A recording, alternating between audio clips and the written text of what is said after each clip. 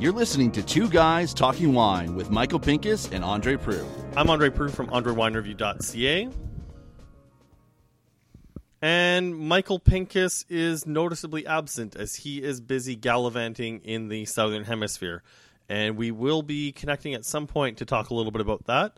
But before we do that, I wanted to present to you this interview that we did with Randy Ullom of Kendall Jackson. Well, Andre, you've got us another neato guest. Yes, I definitely do.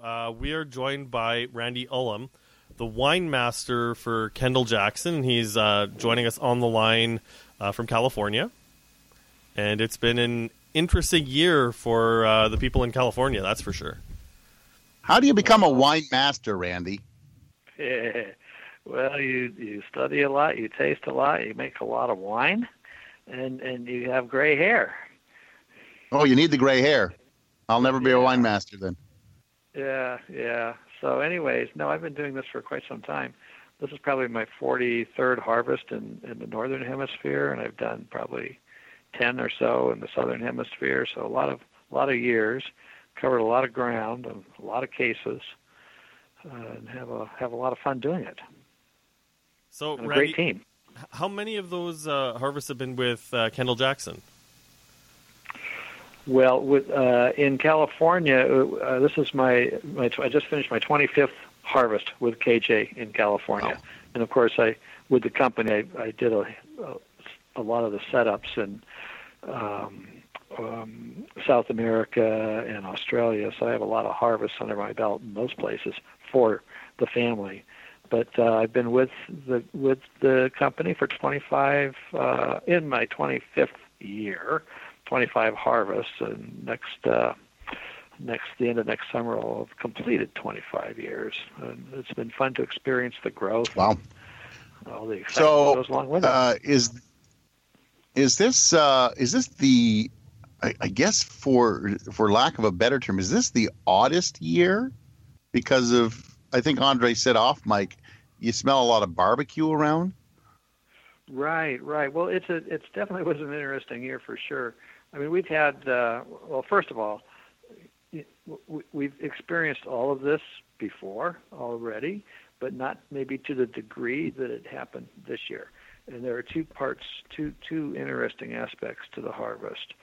One was we had this huge heat spike. We always get a few heat spikes, but we had one that went into the, like 110, 110, 115, something like that, for a couple of days. And, 105s you can handle with a couple times during the season, but this was right as harvest was on the onset of harvest.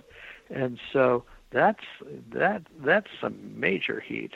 And we had that challenge, and then recovering from it, and then sort of towards the end of the harvest, 2 weeks before the very end, or 1 week before the end, we had these unique fire situations where the one fire started over the Tubbs Lane fire, which started over in Calistoga, just north of Tubbs Lane, and because of the fact that it was extremely low humidity, extremely high winds, 50, 60, 70 mile an hour winds, and an offshore flow, which means that it's coming from the dry interior blowing towards the coast, that any kind of a spark, it flies. And that fire started around 9:30 or 10 on a Sunday night, I think it was, and then hit Santa Rosa, many miles away, by 4 in the morning. And it flew by. It left a path of destruction. And since it happened in the middle of the night, not a lot of people were really aware that it was coming.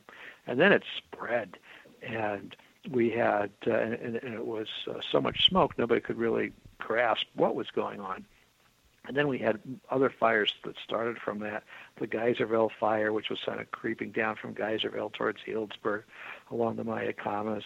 We had the whole, kind of the one that started in Tubbs also went back a little bit and burnt Mount St. Helena, which I didn't realize, a good chunk of it, the mountain. And then, later on in the week, we had the one just north and east of Napa. And so yesterday I happened to be in Napa driving up the Silverado Trail, and you can see, thankfully, the vineyards were the godsend and the savior for so much and so many people, because the fires would hit the vineyards and stop 99% of the time, and the same over in Sonoma. We were very fortunate. We had some fires come right up to the edge of the vineyard and stop. Some folks weren't quite as fortunate if they didn't till the vineyard, which means disc in the dry grass, because if there was nothing to burn, that was dry, then the vineyards were great. So it was really, a wild period where everybody had to basically stop what they were doing for a week while all this was going on. And it was the very end of harvest, so we were blessed because, we were effectively done, except for a couple hundred tons, which we picked very quickly from Knights Valley and Napa when we could get in there. But we were still harvesting, of course, in Monterey down south. So, for us, it's not a huge impact, but we actually have some local folks, that lost their winery. Oh, wow. And 23 families in our company lost their homes.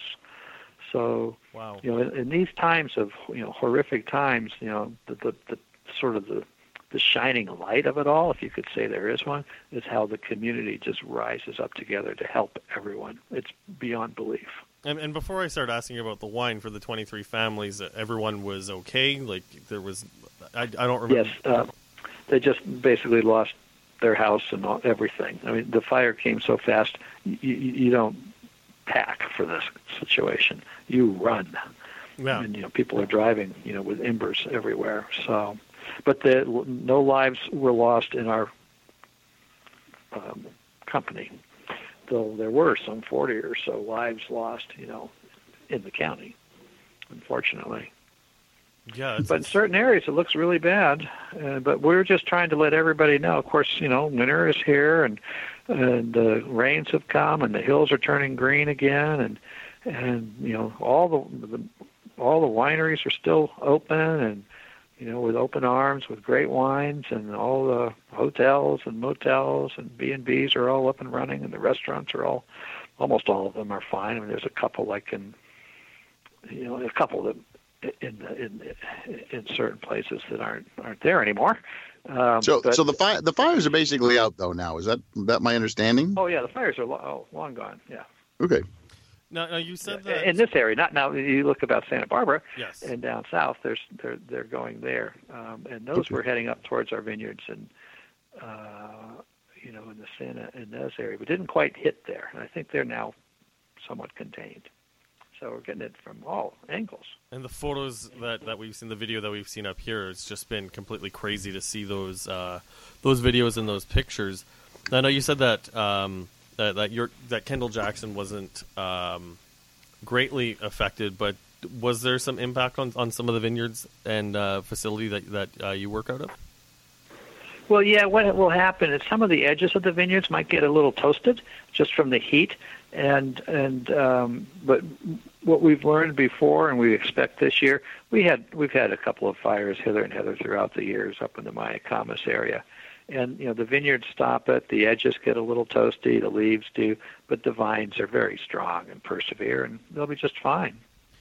Now I remember once being in Monterey a few years after a fire that attacked some of their vineyards, and you could really get that smokiness in the wine. Is that going to be something that affects a lot of these wines that come out? In areas where it was pretty obvious you were going to have a problem, they just were left on the vine. And in areas where there was a question, not really sure, what degree there could be, some have been picked and they're being tested. You won't find any wines on the market, at least not quality wines on the market, that are going to have the aroma or taste of smoke. That's a sort of a foolish thing to be doing. So people are going through checking, tasting, waiting for the fermentations and the secondary fermentations to complete. And I'm sure there will be a fair number of insurance claims put in, and that'll kind of take care of it. Got it. Are we going to see some long-term impact of of the damage from the fire? I mean, beyond obviously the wineries that are completely lost, but like as a consumer up in Canada, do we have to worry about prices going up, or even just a change in the quality of the wine? I would say no, because a smart winemaker isn't going to put in and bottle a wine that has smoke taint. I mean, that's just silly. And the other reason that the pricing probably won't go up because it was at the very end of harvest. So most everyone's grapes are already in the winery. So this is the tail end. That was the blessing in disguise, actually, having the heat in the beginning that sort of accelerated everything. Because normally everybody would have had more grapes hanging. So, it's not like the whole year has been lost. Far, far, far from it. It was the very end of the harvest. And that includes Napa, doesn't it? Also, the fires that were happening in Napa. Right. Yeah. And that the same thing, same time of year. Because it seems that Napa was earlier in its harvest. Well, it was earlier. The fires happened earlier in Napa, or am I just? It just seemed to be so. No, they happened. It was sort of in the same 7-day period, but they were the southern Napa fire was at the very end. Okay. And the northern, Napa County fire is what caused the Sonoma County fire, and that was at the beginning. But it was all within a 7 to 10 day period. It just seemed to happen so quickly. It just seems like a blur. It definitely, yeah. But at the end, everyone is rebuilding. But you are not going to. No one in their right mind would be putting bottling anything with any taint in it. Andre, I like how he qualifies that. No one in their right mind. Fair enough. Well, I mean, speaking of stuff in bottle, I appreciate you filling us in on what happened with the fires, because, like I said, like it was sort of spectacular to see what was happening up here, like just really intense photos. But I'm also just taking a look at some wines that will be coming out from Kendall Jackson next year that will be available to us at the LCBO, both from the 2014 vintage. We've got the Vintners Reserve Cab Sauv and a Santa Maria Chardonnay. Why don't you tell us a little bit about the 2014 vintage? And if I'm not mistaken, that's still one of the drought years. Yes, it is. And so, the drought ended this last year. But so we had 5 years of drought. But what's interesting for us is, when you think about the drought, we're coastal. All our vineyards are on the cool coast of California. So we do have some moderation of the climate, and we do get some rains, even though it is a pretty healthy drought. But we do have some moisture from both the fog and a random storm in the winter. Additionally, the majority of all of our vineyards are either on wells or have reservoirs, and the reservoirs are designed with their sheet flow technology.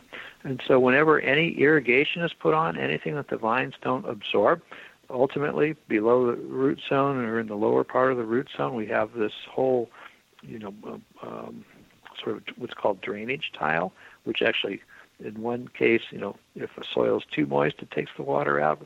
But if there's any kind of moisture going down, it captures that and it goes back into the reservoir. So we've had and the reservoirs are sized that if the reservoir is full, it's enough water for the season. So we've been very blessed with having had the foresight years and years ago to design our vineyards. It costs a little bit more to do this, but it's you can sleep better at night because you have the water available for you. Now, in the south, there's a lot of wells there, and so it's not that with a huge aquifer. So, we've been very, very lucky. Maybe 2 of the of the hundreds of vineyards we have came close to running out of water towards the end of harvest, but really, it hasn't affected us that much. But whereas if you look at the whole state and more like cities and towns where they have these huge reservoirs that are going dry or did go dry, I don't know if Michael knows this. Definitely we're in trouble. Yeah, I don't know if Michael knows this story, but in 2014 I spent a couple of days in San Francisco, and I was couch surfing, like with someone that I just met through the couch surfing site, and we were. That's where you stand on a couch and kind of sway back and forth, isn't it, Andre? Yeah, Michael, real mature. Anyways, when we were showering, they had a showering over top of a bucket to help collect some of the gray water, and we were using the gray water to flush the toilet just to help, with some of the drought relief. And that's for, a city right in the bay. You wouldn't really picture how the drought would affect it. And even driving through the state of California, seeing the almond orchards that were heavily irrigated, being green and verdant, and then just rolling hills of yellow and stark conditions there. Well, that's exactly what I was, the effect of what I was trying to explain, that the cities and the counties that rely on these large reservoir systems, be it in the Sierras, Central Valley, or, along the coast where they don't have a way, they don't have sheet flow technology. They had very little, if no rain. So they're being depleted year after year after year. And people were, they were saying, you do not water your yard. Do not wash your car. Take a military shower, which get wet, turn the water off, lather up, get wet and drain it off. Yeah. Capture that water, use it for whatever. I mean, it's serious stuff. And that's been allayed now for a while, but it's not the end. It'll come back and happen again for sure. Well, I mean, it's interesting as well, though, because visiting the wineries. I mean, obviously there was a bit of stress because environmental concerns, and I mean, you don't want to be using water willy nilly in a situation like that. But most of the winemakers I spoke with seemed very happy with the quality of the fruit, and I mean, it's one thing that we forget. Oh, I think in Ontario we often forget just because of the orchards that we have in our wine growing region, that grapes are a desert fruit and they're really quite resilient under dry conditions. Right. And they have very, very deep roots, and it's not that dry, 20 feet down. And back to your point about, the winery use of water, we've been very cognizant of that even before the drought started. How can we use less water? And we have ways of cleaning tanks or sanitizing tanks with light instead of water, and disinfectants, or mists instead of rinse water. We've cut our water use in all of our wineries in half, which is phenomenal.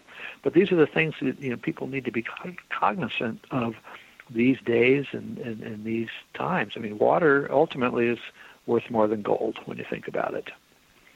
So, Andre, did I read that Kendall Jackson just won an award of some sort? Where did I jog my memory with that? Yeah, I think Randy, you were just presented with an award. It was kind of a big deal, wasn't it? Yeah, winemaker of the year, and we've also been with the Wine Enthusiast. We're Americans Winery of the Year. With this Wine Spectator, we have like number 18 in their top 100. Wine.com, Vintners Reserve Chardonnay is number 1. Barbara Banke, the owner, has been receiving awards. It's amazing what's going on, and we're very blessed. And we have this extended family of people working with us and for us, and it wouldn't be without them that we would not be receiving all of these. We're very lucky. And Kendall Jackson is not just Kendall Jackson. You have a bunch of wineries also that fall under the Kendall Jackson umbrella. I'm correct on that one?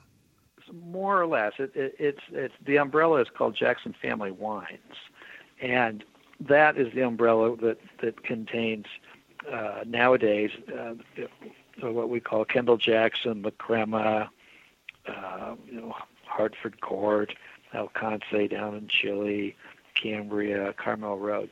So it's the umbrella is Jackson Family Wines. And KJ is the largest part, was the original, and now we have probably 40 or 50 brands under that umbrella. So how many acres? Because you had mentioned it earlier of your hundreds of acres. That was the quote you said. So how many hundreds of acres does Kendall Jackson own? As Jackson Family Wines now in California, it's about 14,000 or so. Crap. and so the majority of those are used for KJ. Well, So how many cases of wine do you oversee making every year? A couple of million. he says that with a question mark in his voice. A couple of million. A couple of million.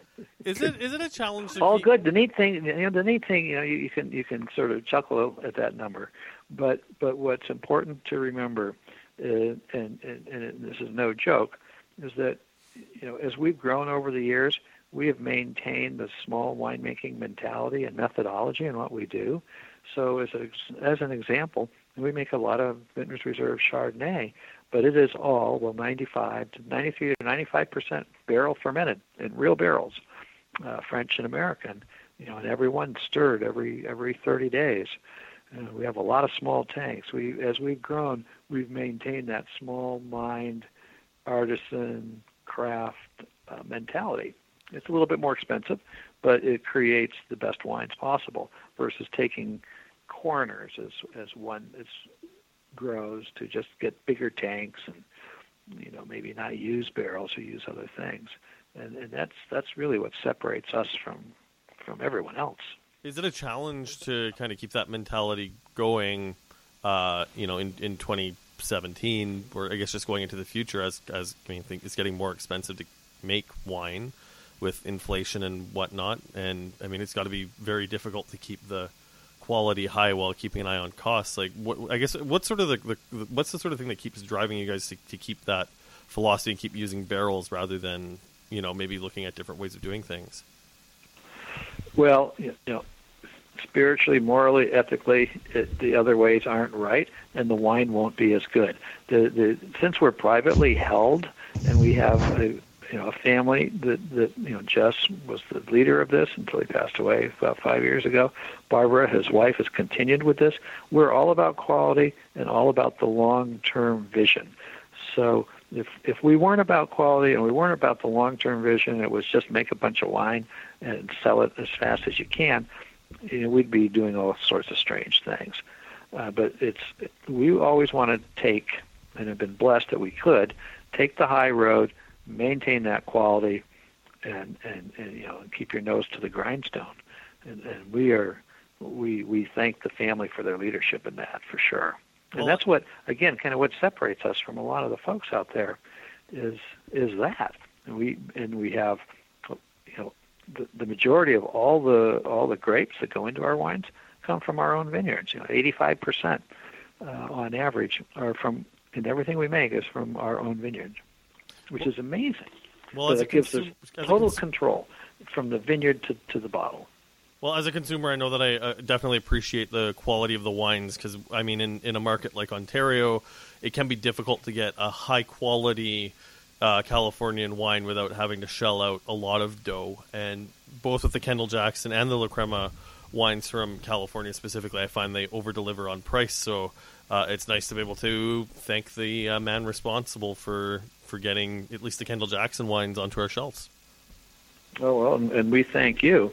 And and one of the other neat things, like as you were asking about the 2014, the Cabernet, that is all from basically mountain vineyards that we have the saying, mountains, ridges, hillsides, and benches. We're not about high volume, large buried valley floor vineyards. None of our vineyards really are there. They're all where it's harder to grow. You're going to get lower yields, smaller berries, but higher quality. Again, that long-term vision. Well, I can tell you, I can say, don't change. Yeah, definitely don't change. Yeah, why mess with something if it's working good, right? Exactly. Well, thank you. Well, I'm glad everybody made it through the fires okay, and I really appreciate your time tonight, Randy. It's great. My pleasure.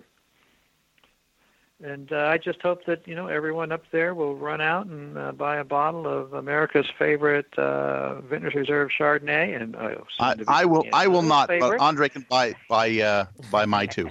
It's okay. I'm buying my Chardonnay in bulk these days. And the Cabernet, and enjoy it with over the holidays. The Cabernet I'm in for, but the Chardonnay, that's just Chardonnay is just not my wine. Andre knows that, so he can have my two. I'll take his Cabernet though. Okay. All right, thanks, Randy. When was the last time you tried our Chardonnay? Oh, here we go. Now it's starting. Randy, I'll be honest with you. I am not a Chardonnay person. Okay. It's not your Chardonnay. It's just not my wine of choice when I go to have a glass of wine. I have enjoyed your wines in the past. I'll be very honest, but it's just not my go-to wine. Whereas Andre is kind of a slut for Chardonnay, so he'll take any Chardonnay and bathe in it if he could. Listen, 2017 has been the year of Chardonnay in my house, and I don't discriminate whether it's cool climate, Niagara, Oregon, California, Chile, or Argentina, France. I'm all about it. Well, we thank you for that, and thank you for drinking the reds, the Bordeaux reds especially. We appreciate that. Thanks for making them, Randy. All right. Okay. Randy, you're welcome, and it's a team effort. Yeah, and I'll make sure that we're in touch with you if we're ever down in California or anything. Or do you know if you guys are coming up for the California Wine Fair? I guess it's April. It's April. I'm not. I'm sure somebody will be there. I don't know if I will be there. Okay. But I'm sure somebody will be. And if you're down here, holler, and we can go out and kind of look at some of these vineyard sites, and kick the dirt, kick the vine, open a bottle, and taste the wine, and in situ, as they say. And we have another saying that if the vineyard has a good view, it'll make a great wine. We've got some great vineyards with great views. So come. If I hang out with you long enough, do I become a master as well? Yes, you will. Excellent. That's what I like to hear. What's the question? Going to be down here for a long time. I will keep this short and sweet as Michael is missing, but he will be back soon. And starting next week and over the next few weeks, we are going to have some guest hosts filling in while Michael is away. But to tide you over, we do have some other podcasts that we have been saving just for this special occasion. Just remember, you can subscribe to this podcast on iTunes, leave a review, let me know what you think about it. And even though it's just me, you're still listening to Two Guys Talking Wine, and good night. Thanks for listening. Please subscribe to Two Guys Talking Wine on iTunes.